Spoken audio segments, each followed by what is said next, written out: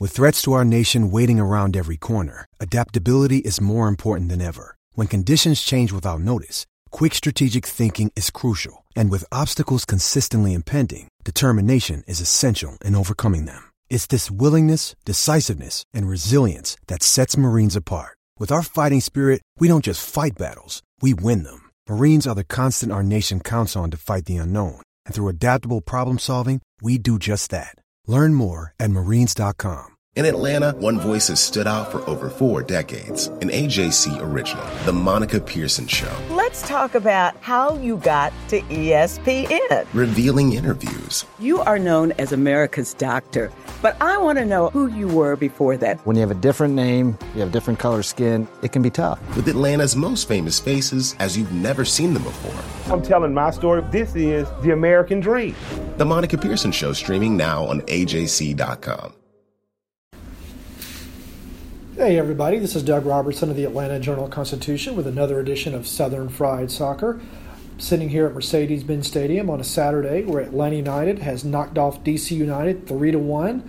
I'm joined as always by Jason Longshore of 92.9 and SoccerDownHere.com. How are you, Jason? Doing good. Interesting day at the Benz. Yeah, let's do some quick housekeeping, which is going to be pretty easy. DC United opened the scoring on a goal by Stieber in the 8th minute. And then the Josef Martinez show happened. Goals in the 30th minute, goal in the 54th minute, goal in the 73rd minute for his 6th career hat trick in MLS. He's now the all-time leader in hat tricks in Major League Soccer in just 42 games. It's an unbelievable record. He's almost already doubled up everyone else in Major League Soccer with the exception of Bradley Wright Phillips. He's on an amazing tear right now. It's just insanity. I mean, when you start to really dig into the numbers, even more than we go very short term. He scored in the last 5 matches. He has 8 goals in those 5 matches. Okay, then you start to take it out to the whole season. 22 on the season, 22 games. Okay, then you take it to the whole career here in Atlanta United. It's insanity to look at a guy who scored 41 goals in 39 starts in his MLS career. 6 hat tricks, 69 shots on target, 41 goals. That's about as efficient as it gets. All for the low price of around $2 million. I think his salary is. Yeah. Oh, no, actually, I think he's closer to 1, maybe 1.25 now. I mean, the questions, and I just had this conversation with Stan Northfleet at 92.9 The Game. You know, we had heard rumors a while back about Josef Martinez potentially Liga MX. Okay, it's not going to happen now, but he keeps scoring at this rate. Somebody's going to come in with something because you don't find goal scorers like this growing on trees. But is he interested in goal? Because he really is a player who thrives on being comfortable, being happy, enjoying his soccer and enjoying his surroundings. He has all of that here. That's true. And I don't know if I've said this on this podcast or to others, but oftentimes when a player can find the right kind of combination of factors for success, they just need to stick with it. They don't need to chase the dollar. They don't need to chase, the prestige. Martinez has been to Italy. He's played in Italy. He's played in Europe. He's done that. He's happy here. He seems really happy here. Even though he kind of comes across as... Well, he says he's always mad. I'm always mad, but I think that was for the cameras and stuff like that because he was all smiles in the locker room. He was down on the field playing soccer with somebody's really young kids. It was a really sweet sight. He missed the penalty, though. I watched him. He hit it off the post. But anyway, I don't know why he would want to leave here unless if Almiron left and Viaba left, maybe that would change his mind. But neither of those things are happening this season. No, and I mean, if it's a money thing, I don't think the club would have a problem putting him on a bigger salary. He's already a designated player, so it doesn't affect anything really there. Just however much you want to pay him, and he's producing at a level we've never seen in this league. The other side is it's not going to affect his national team performance because he's going to play for Venezuela and start every match doing what he's doing here. So he's trying to get Venezuela into their first ever World Cup in 2022. This is a huge opportunity for him to stay in the same hemisphere. Right. and play in a system that suits him, and then try to do his job for his country as well. It really feels like the perfect situation for him to be here for quite a while. We will see. Let's see. The Wind moved Atlanta United to 42 points. They continue to stay atop the league in that category, though there are still some teams that have some games in hand. 44 and 22. I'm sorry, they're back 44. on the 2 points. Yeah, 44 points. I hope I didn't say 4. No, I said 44 points in my story. Sorry, talking to myself. The other big news today, or kind of a combination of news, one resulted in the other, was Ezequiel Barco was left out of the 18. Andrew Carleton received his first league start. He's had a couple of other starts in U.S. Open Cup play. Barco is out because of an act of indiscipline, is how it was told to us. They're not wording it as a suspension, but it's a suspension. Just for the sake of conversation, I'm going to call it a suspension. Martinez said he is not going to play against Montreal. I'd be really curious if he plays in the All-Star game now at Mercedes-Benz Stadium. I think that if it is a disciplinary issue, that Sam Jones is in the booth next to us on that mic, and it's coming through over here.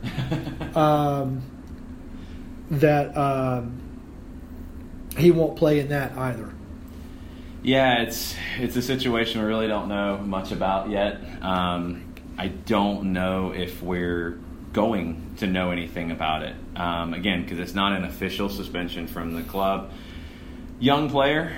All we can really hope for at this point is that he learns from it and it doesn't, derail a very promising young career. I mean, Tata Martino talked about it this week, that he was the best player on the field in the Seattle match. But the flip side is Andrew Carleton had a huge opportunity today, and I thought he delivered. I thought he was very good. Took a little bit of time to kind of grow into the game, but I liked his movement. I liked that he was very patient in the final third. Instead of always making the run on the shoulder of the last defender, he would drop off and try to find space at the top of the 18. Liked his passing, and I loved the corner kick situation that led to what would have been an assist. It goes off the top of a DC player's head to take away the assist. But they created that play specifically for Andrew Carleton to go 1v1. He wins the 1v1 and puts in a quality cross. Yeah, it was after we were talking to him in the locker room after, and he couldn't even remember the move he did. I just said I did some move, and created some space and put in a good ball. I thought the first half he was a little... not hesitant. I think he got kind of stuck a little bit too far inside instead of staying wide so that he and McCann could kind of work off each other. I thought he did a better job of that in the second half. He doesn't have the straight line speed of like Villalba or Almiron or Martinez, right, but few do. But his positioning is pretty good, and he reads the game pretty well. He's still got to work on his defense a little bit. It was good But, today, overall, his passing, no one's got to question his passing. He was a little disappointed in his shooting. His first shot for about 22 yards hit, he just put it right at Usted. Yeah. The second, he said his eyes got big, and he couldn't figure out if he wanted to go near post, far post, and he ended up going right down the middle. Yeah. That was a tough angle. It was on the right side of the goal. Better for a left footer, not a right footer. So he should have done better probably. But, again, tough angle, 2 shots, 2 put on goal. That's what we were saying that Barco wouldn't do. Barco wouldn't shoot when he was in.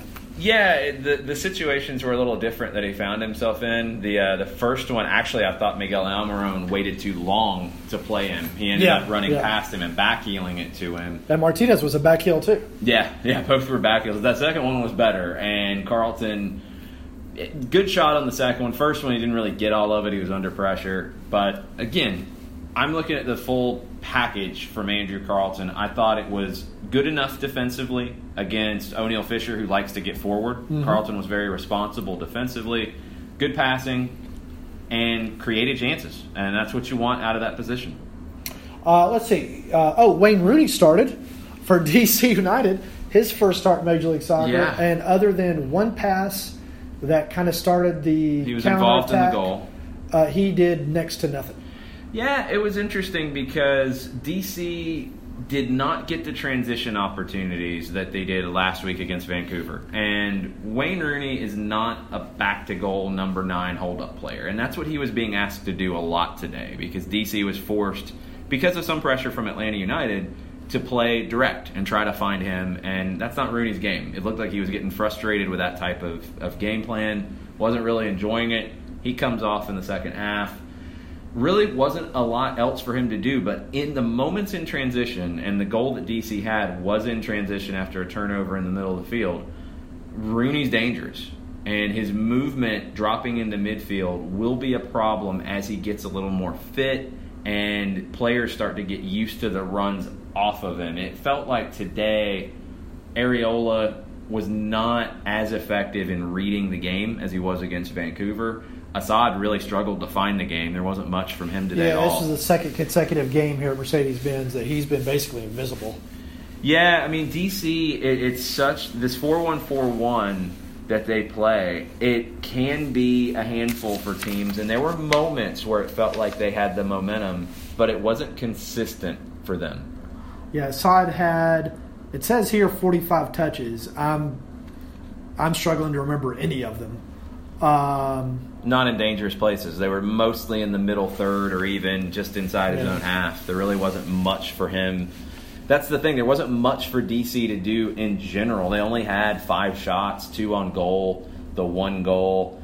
They thrive right now in transition because they can't build out of the back. Every time Atlanta forced their back line to make a decision, they chucked it long or chucked it out of bounds. Yeah. I'm still, I think, leaning more in the camp that Rooney is going to be $13 million in salary that DC United is not going to recoup a lot of. I think they make the playoffs, and I think a lot of that salary was the equivalent of buying commercials, because I think it's going to get them a lot of attention. They have to spend on the back line. That's what they have to do with whatever allocation money they have right now. Or if they want to go buy another designated player, they need something more in the back line. They're just not good enough in the back right now. There's goalkeepers I think they could go get. I think they have a better one on the bench right now in Steve Clark. David Osted just hasn't really been doing the job. And I don't think they're good enough on the back line with Fisher, Mora, Birnbaum, and Briant. I think that's going to hurt them in the end. But they have enough going forward where they can make the playoffs, especially with 14 home matches. Yeah, I just think they got too many teams to climb over. I think New England falls out. I don't. Yeah, trust they're New really England struggling right now. Montreal is iffy. Columbus has got to get it together. They might be in trouble. I like Philadelphia. I like DC getting in. Yeah, I think a lot depends upon Columbus Orlando tonight. Yeah. If they don't split, if one of them can get all 3 points, that's going to be a huge boost. It's almost a 6-pointer. And they're having weather delays, so there's no telling when that one gets underway. Okay. And then Toronto has... Who does Toronto have tonight? Chicago. That's another 6-pointer. The Desperation Derby, as we've called it on the This Week in MLS podcast. And it's tied at the half, and Philadelphia is beating the Galaxy 1-0. Right? Philadelphia, if they could just find goals, they'll be fine, and they'll make the playoffs. So really, those are kind of the talking points from this game, I think. Atlanta United wins 3-1, atop MLS with 44 points. Jason, what do you have coming up this week? Overreaction Monday on Soccer Down here. There could be some overreactions out of this. I'll be curious to see what the listeners come up with. Oh, yeah, the natural one is bench Barco forever and start Carlton. Oh, yeah. Till he's.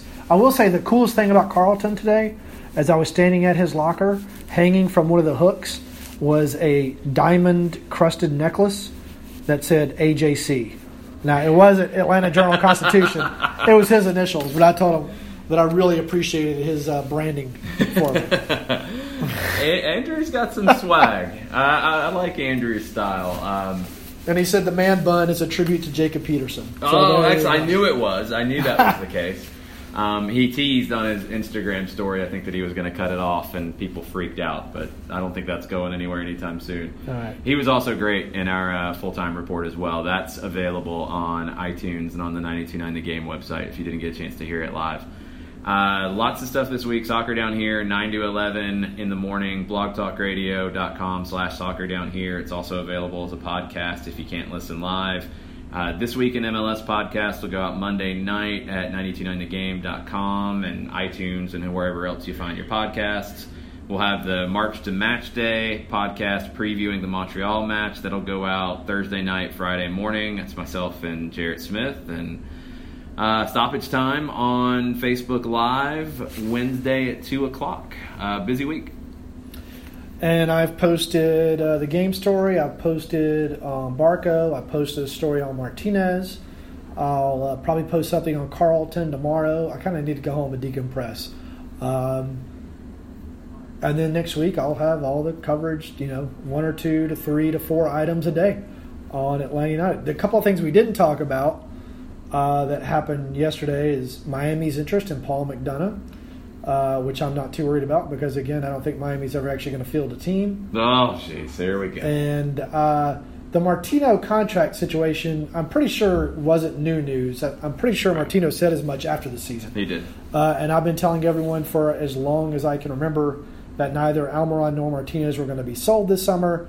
That was also reported again by Sam, who does a fantastic job at Major League Soccer. One very cool thing that we did not talk about today, Clint Mathis, Golden Spot. Yeah, that was cool. Had a chance to go to the Georgia Soccer event last night where they inducted Josh Wolf and Clint Mathis into the Georgia Soccer Hall of Fame as part of their 50th anniversary celebrations.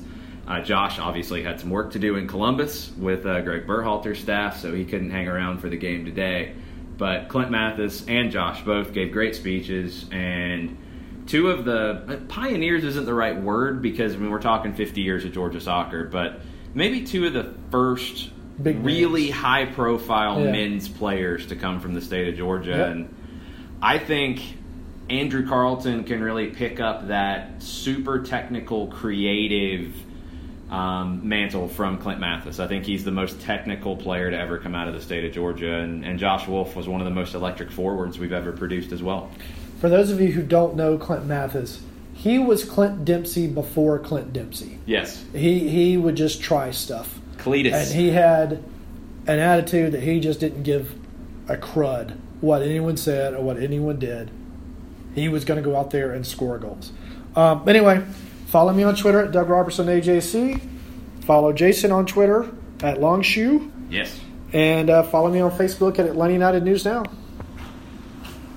The AJC's trusted veteran political voices, Greg Bluestein, Patricia Murphy, Tia Mitchell, and Bill Nygut, are the essential source for Georgia politics. The Atlanta Journal-Constitution's Politically Georgia. Sign up for the newsletter, download the podcast, subscribe to the AJC.